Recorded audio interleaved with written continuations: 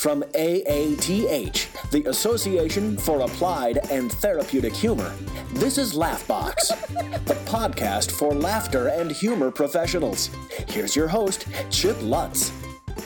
Well, hello, friends, and welcome to Laughbox. I get to talk with a pretty cool person today, Megan Werner. We're gonna talk a little bit about training your brain, which is pretty exciting because mostly, I like words that rhyme, like train your brain, insane in the membrane, which I normally am. But we're going to talk to her a little bit and find out what we can do to get that brain in check. So welcome, Megan, to Laugh. Hello. Thank you. So we got to meet a few years ago in Philadelphia, and we've been in a group for the Humor Academy last year, and it's been a lot of fun. But, if our listeners, you just tell us a little bit about who Megan Werner really is. Ooh, I'm still trying to figure that out myself. That's a lifelong journey, Chip. I got involved with the AATH, and I have loved it ever since. It has really been, as Mary Kay would say, my people. But I'm a psychotherapist in Arkansas, Northwest Arkansas area, and I have my own practice now called Brain Training. And I really talk about, just a lot of people are very accustomed to going to the gym and working out their bodies, and that's not so much of a big deal if your doctor tells you, hey, you do some more cardio or something, work out your heart. But when people are falling off, or if there's a death in the family or something like that, everybody's like scared of the therapist all of a sudden. So I've learned a lot over the years how to use humor and laughter in my practice. Awesome. Now, you don't sound like you're from Arkansas. I am. Actually, a lot of my family's from Louisiana. I was born in Louisiana and then moved to Arkansas when I was probably about 2 or 3. So I was mainly raised there. So, okay. Well, because I would never guess you're from the South because you just don't have a twang to your voice. Not that I am not stereotyping at all. Wait until the women in my family get together. That's a party, and we all sound extremely Southern at that time. That is awesome. Now, my first riveting question for you, all right, is what's your favorite superhero? Oh, man. Superhero. You're like, I don't have any. I know. That has nothing to do with what I was expecting, Chip. Dang it. Well, we're going to call The Little Mermaid a superhero. I think my mom would be laughing right about now. Apparently I used to watch Little Mermaid every day when I was little, but I'm not a big comics fan. I don't really have a superhero, but we'll go with Ariel. Water. Ariel's fine. I love the water. We can go with that. That's cool. I remember my niece, when that first came out, she loved Little Mermaid, and she'd come out and she would like do the whole, song like, oh, and just, would sing it, and she'd be so into it. It was just like, she was the Little Mermaid in that moment. It was amazing. Absolutely. It was an amazing thing. So how did you get, interested in, where did it all start? You're growing up and you're like, I just want to really understand other people. How'd you become a psychotherapist? Heck no. It definitely was a journey. It was not something I wanted to be at all when I was a kid. That's funny. Some kids are like, you're sitting around the lunch table. One says, I want to be a fireman. I want to be a policeman. Yeah. And you're like, I want to be a psychotherapist.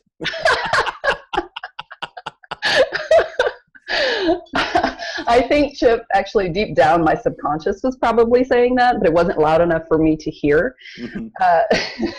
No, I loved art growing up. I was always drawing and painting and taking art classes and stuff like that. But so actually my original journey started in architecture. My aunt is an architect.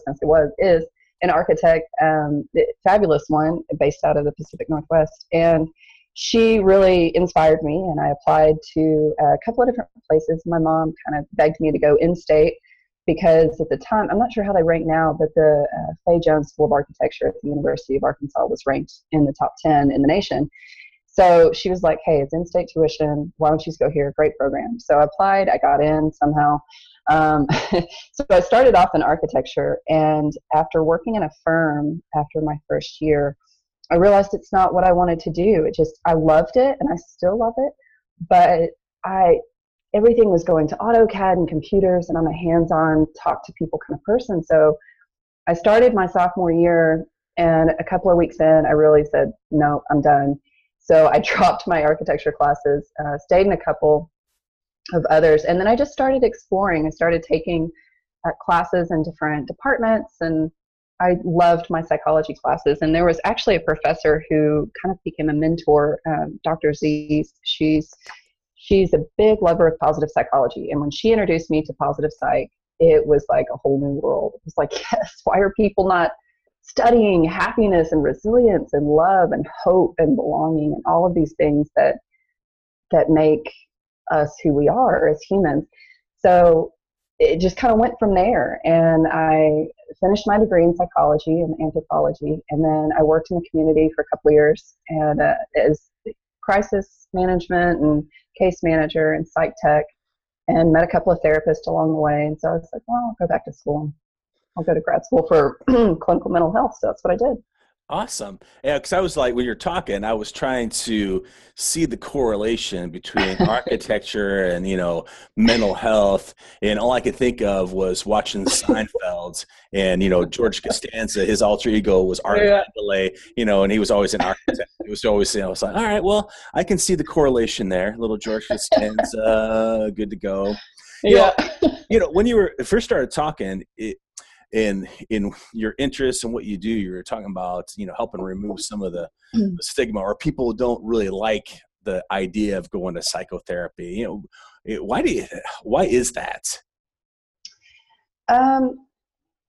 So many reasons, really. I think a lot of people don't understand it.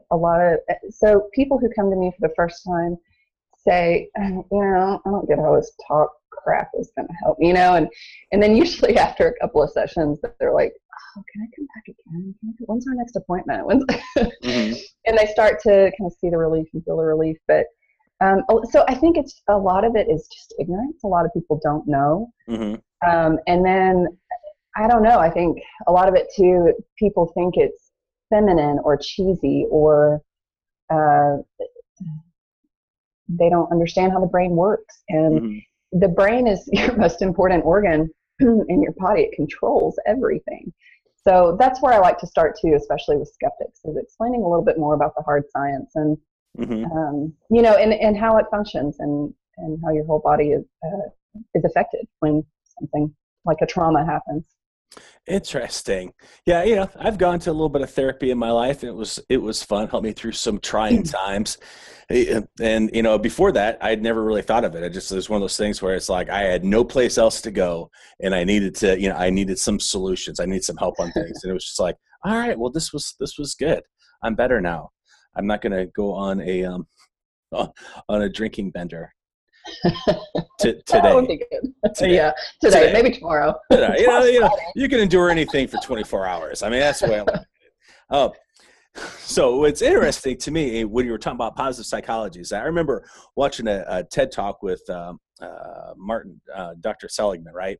And he was talking about psychotherapy that for years, I mean, all they, worked on was trying to figure out what was wrong with people. Yes. And what I liked about in that TED Talk was on how, the shift in positive psychology, I mean, that's not what you're trying to do. That I really like that. And I like the fact that, that resonated with you as well.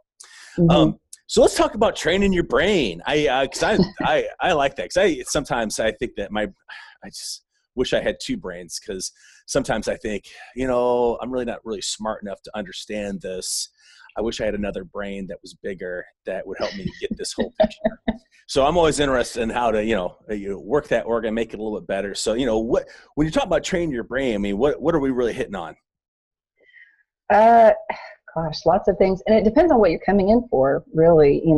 I like to say I work with anything from depression to possession. So if you're coming in for, just you're in a slump, you can't seem to get motivated, I mean, that might look a little bit different than somebody who's had some serious trauma, especially with what's going on in our nation. There's been a lot of women and men who I have found, just in a local community, who are starting to come forward and kind of recognize that they did go through some kind of sexual trauma or something, years ago. And so I've had several new clients for that reason. So, I mean, the path I would take, with them looks different than somebody who's not experienced something so devastating. So, gosh,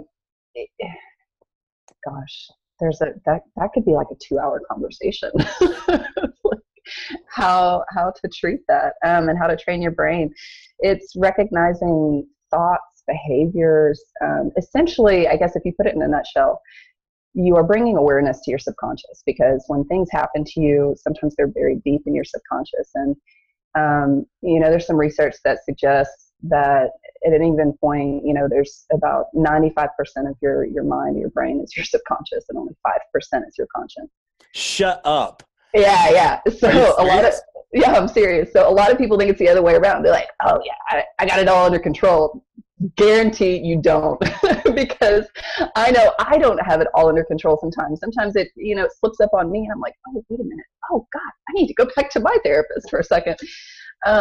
Or practice some things, that have fallen out. But so a lot of that is teasing it out of your subconscious, recognizing, bring awareness, exploring areas, behaviors, thoughts, emotions, triggers, and then once you can explore those, you understand them. Once you can understand them, then you can take action and change. Interesting. I would have been on the opposite side. Like you said, I would have been thinking that only 5% is my subconscious, because I feel like I'm pretty self-aware. I know what's going on. But like you said, I do have some hair triggers. Like there are a lot of times, we'll do a little therapy on me right now. Okay. So there are a lot of times when I'm not a joiner, which is amazing. I was in the Navy for 22 years because I hate taking orders, and I'm not a joiner. And, I sit back and I think about that a lot, as far as like, why don't I join? Why don't I, like I'm in a big group, I'm not, I don't really like being in there. And I really sit back and think about that. And, as far as, why don't I do this? Is it because of, like back in high school, what is it? I mean, anyway, I'm going on a tangent, and that's no place here. Anyway, so what are some, like tools you give people to help them train their brain? Like, it's got to be more just than just thinking positive. I mean, what are some like the things that you can do to help bring that that positive part out, the positive psychology, the hope, Sure. resilience, and so forth? Sure. So it's a pretty well layered process. I mean, kind of going back to what you were saying about Martin Seligman. One of the things that stuck with me about something he said in the past to explain positive psychology, because it's not all about fluffy bunnies. So he said, traditional psychotherapy would kind of repair the deficit. So if your baseline is 0, you go in because you're experiencing some kind of depression, it's -5. So a lot of psychotherapy would say, I'm going to take you from -5 back to 0. Positive psychology takes you from -5 to +5. Mm-hmm. So you're repairing, the deficit or whatever happened, but you're also improving the client so that they don't have to go back to psychotherapy as much. They can learn how to be a little bit more resilient, more hopeful, and deal with things on their own. So I always laugh and say, hey, if I ran out of, clients one day, that would be awesome. If I taught everybody how to. You can always go back to architecture. Yeah, there you go. Do that as my encore career. So I don't know, kind of getting into the humor and laughter stuff. I've learned how to take a lot of improv things that I've learned, and also just being creative, and combine that with some traditional psychotherapy techniques. Mm-hmm. So I love improv, especially in session, because it kind of helps with that teasing out the subconscious, what I was talking about earlier. There's one of my favorites. I call the Luther process. Are you familiar with Key and Peele? Yeah, absolutely. Okay. And for our listeners, Key and Peele is a show on Comedy Central and on YouTube. Google it. It'll come up. You'll spend hours laughing. Oh my gosh. Yes. I love those too. So Key and Peele, my favorite skit, and I watch these over and over, and I crack up, is the Obama translator, Luther. So that kind of came out years ago when everybody was criticizing Obama that he doesn't get angry and he's not passionate and he's not, dealing with things as he should. Mm-hmm. So they started making these skits with Luther, who would just fly off the handle and, cussing left and right and saying what everybody thought Obama should be saying. Mm-hmm. So, and then some. So I like to do that in session when the time is right. I'm not just going to throw something out there for a client too. Not the first session. It's like, hey, we're going to do something completely new. Good judgment is paramount. Good judgment. No, but it's one of my favorites because so essentially, you have the client kind of give you a couple of statements, things that are really stressing them out, but leave it bland. And I would say those comments, so it's kind of like a role play. Mm-hmm. And the client would play Luther. Mm-hmm. And I'm like, okay, we're in these four walls. It's confidential. Like, say whatever you need to say about this topic, and don't hold back. Don't pay attention to that little filter in your head, your Jiminy Cricket, whatever it is. It's saying, oh, we can't see this, we can't do this, we can't do this. No. Yeah. So throw that out the window and be Luther. And a lot of times I would show a clip first of that skit if they weren't familiar with Luther and the Obama translator and that kind of thing. Uh-huh. This is how I want you to be. And a lot of times when clients really engage in that process and say, well, you know what? Yeah, screw this. And I'm so angry that this happened and blah, blah, blah. And why is this person, da, da, da, da. At the end of it, they're like, oh my God, I feel so much better. And then you can kind of pick out some of the things. So I'll shed light on some things that they've never said before, never thought, hey, do you really feel this way? You know what? I think I do. And so that's all part of the exploration process and understanding and teasing things out. How cool is that? I mean, using an improv exercise to, get things out. Because sometimes for me, I'll hold things in way too long. Yeah. And then when I go to talk about them, with whoever, or the person is, in my head, I'm saying, all right, Chip, when you go to say this, don't be an ass, don't be an ass, don't be an ass. But then when I open my mouth up, I'm like a huge ass because I held on to it way too long. Yeah. So, going through an exercise like that certainly would be a little more helpful just to, let go of some of that stress ahead of time, some of that pent up anger, and the voices in your head, where sometimes they're worse than anything, aren't they? It's they like, are. Especially when they're dealing with somebody that's, in your life. Oh, they did this because of this. And I know it's because of this, and it's this and this and this and this and this. And it's like, you just keep, going over it and over it in your head. And you're just like, oh man, I just want to kick a cat. So, and sometimes people say that, especially in the moment. And usually by the time we're doing a Luther exercise or something, most of my clients know by now that I certainly don't judge at all.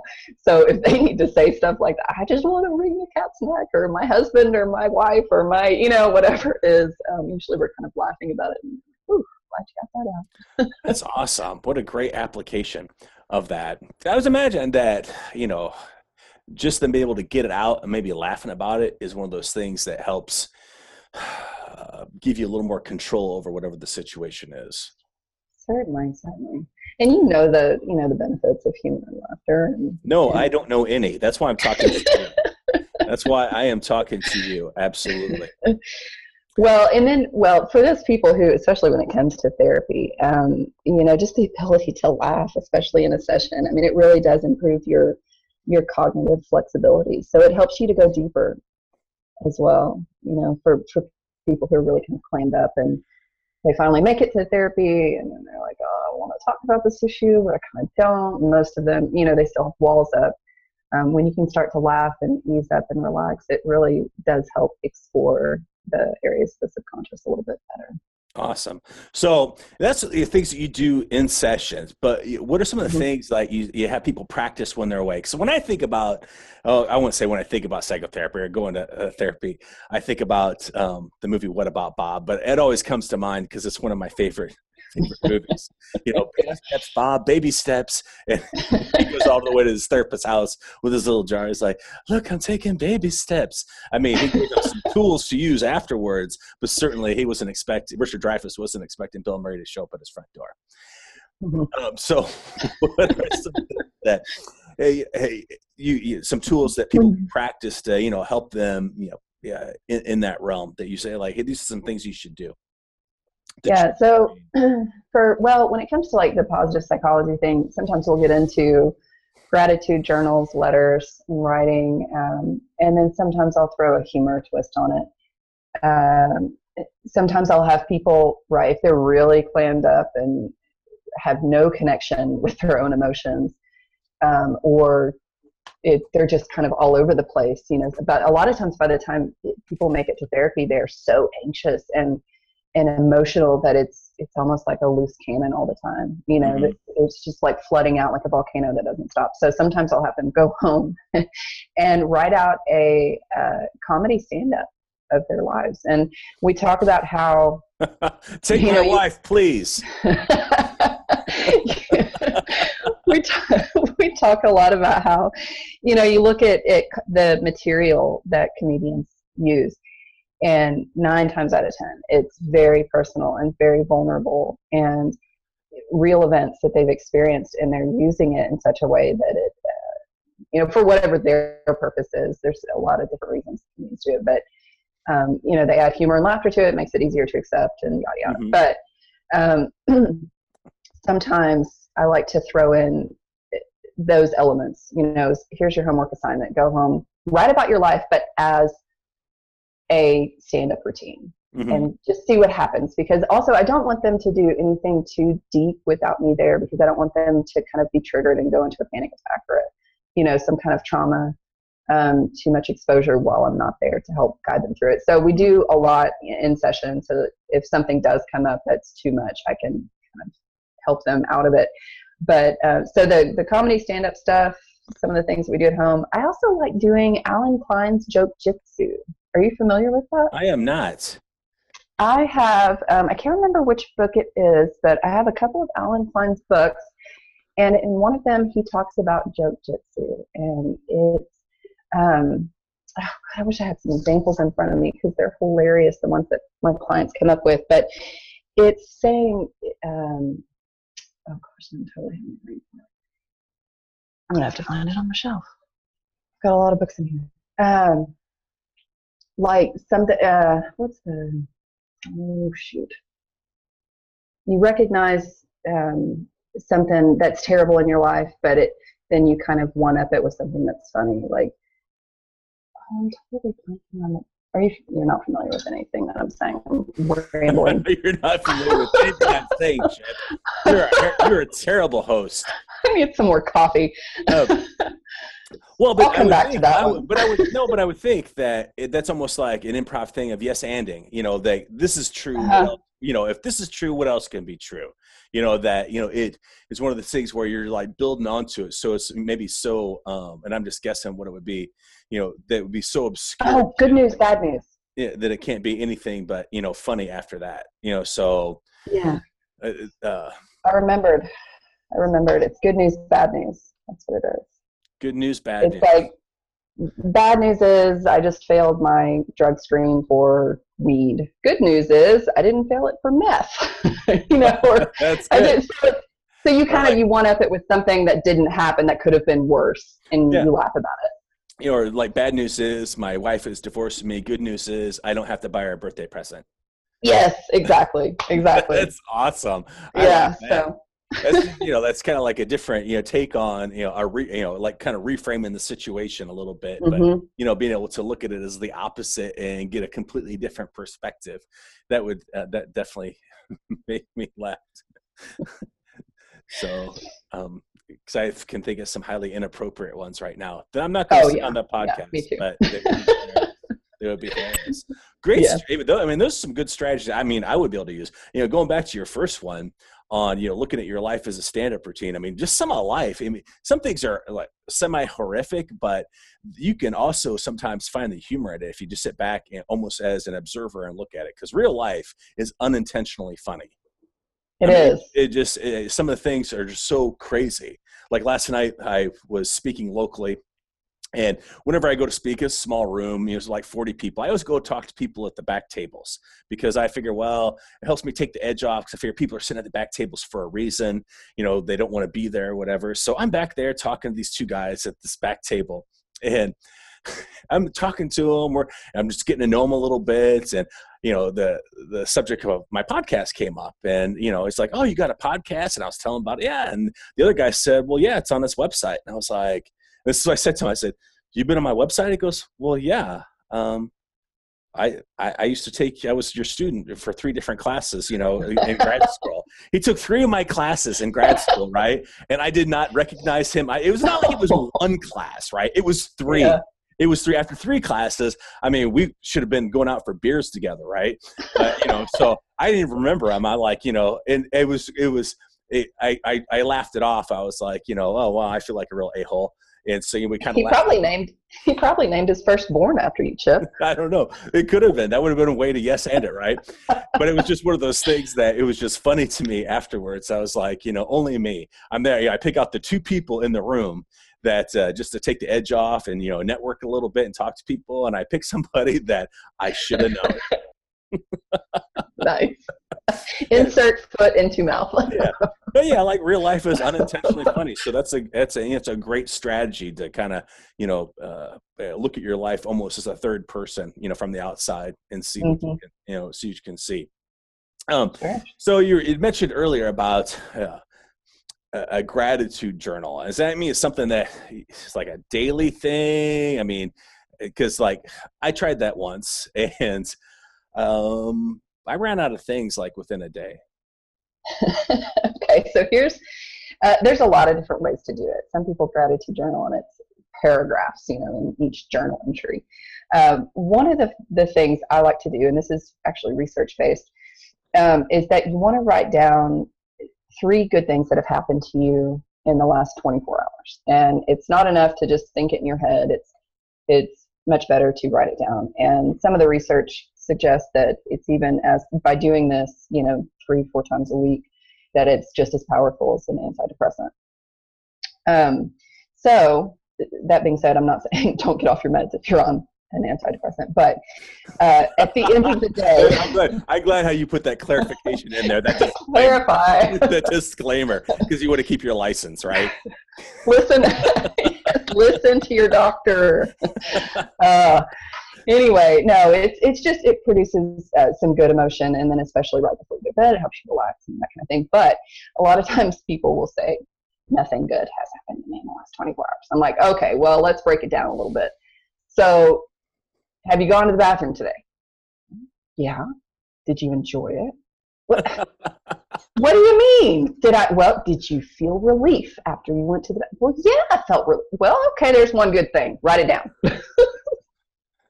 Sometimes you have to really get down to the little bones of it, you know, because so many times we have thousands of good things that happen to us throughout the day, but when that one bad thing happens, it suddenly defines the 24 hours as negative, right. You know, and so take that out of the picture and kind of refocus, look at all of the other things. Well, I got to sleep in 5 extra minutes this morning, or hey, I took a great shower this morning, or hey, I got to help some elderly lady take groceries to her car, and that made me feel good, and it was good for her. You know, I mean, it doesn't have to be huge and astronomical. It can be something as small as I enjoyed the go. Yeah, going to the bathroom, absolutely. Which I actually text my brother about every day. It's a guy thing, so. It's also a girl thing too. It's okay. Well, I did not know that. I did not know that. See, now I have a friend who always calls me when she's going to the bathroom. She's like, I don't know what it is. I just always think of you. That's funny. Well, that's great. What I love is when I'm in the airport and people are on their cell phones in a stall and they're talking to somebody, because I always want to just yell, "He's taking a crap!" Or get out your whoopee cushion and add some sound effects. That would be great. See, that would be something, if I actually did that, I'd be grateful for, because it would be hilarious to me. Because then I would run down the hallway just laughing. I would laugh about it all day. Because I don't know what we did, you know, in the bathroom before cell phones. I mean, this must have been really, I don't remember it that time. It just must have been really cool. But yeah. It makes you not want to use anybody's cell phone. I'm just saying. God, yeah. Yeah. I don't know what the bacteria count is on mine, but I'm sure I constantly wipe mine down with Clorox wipes. Okay. Wiping down. That says a lot about you, that you use it a lot in the bathroom. So that's great. Well, I also have 2 small kids, Chip. Oh, that's right. That's right. I bleach and Clorox everything. Yeah, they are just like, the children are like Petri dishes. They are. My mom was actually just saying last night, she was there and I was scrubbing the kids in the tub, and she's like, "Ann, you really scrub them." I'm like, well, the flu is going around and one's 3 and one's 1. I mean, yeah, it's a petri dish all the time. They're going to get scrubbed from head to toe every evening. Your mom's like, I think the Brillo pad was a little bit much. Yeah. Right. That's hilarious. All right. Well, what's one, if I couldn't go to therapy, I was too busy, or, maybe my insurance didn't cover it, whatever, I couldn't make it there. I mean, what's one thing that you would tell me is like, maybe I'm going through like a lull in my life. What's one thing that you would tell me that, hey, why don't you just, try doing this for a while? I mean, obviously the gratitude journal and things we talked about, but, you have any other ones that like, hey, this is something you can do, train your brain, help you do things a little bit different? Sure. Really monitor, be more self-aware about what you watch and pay attention to.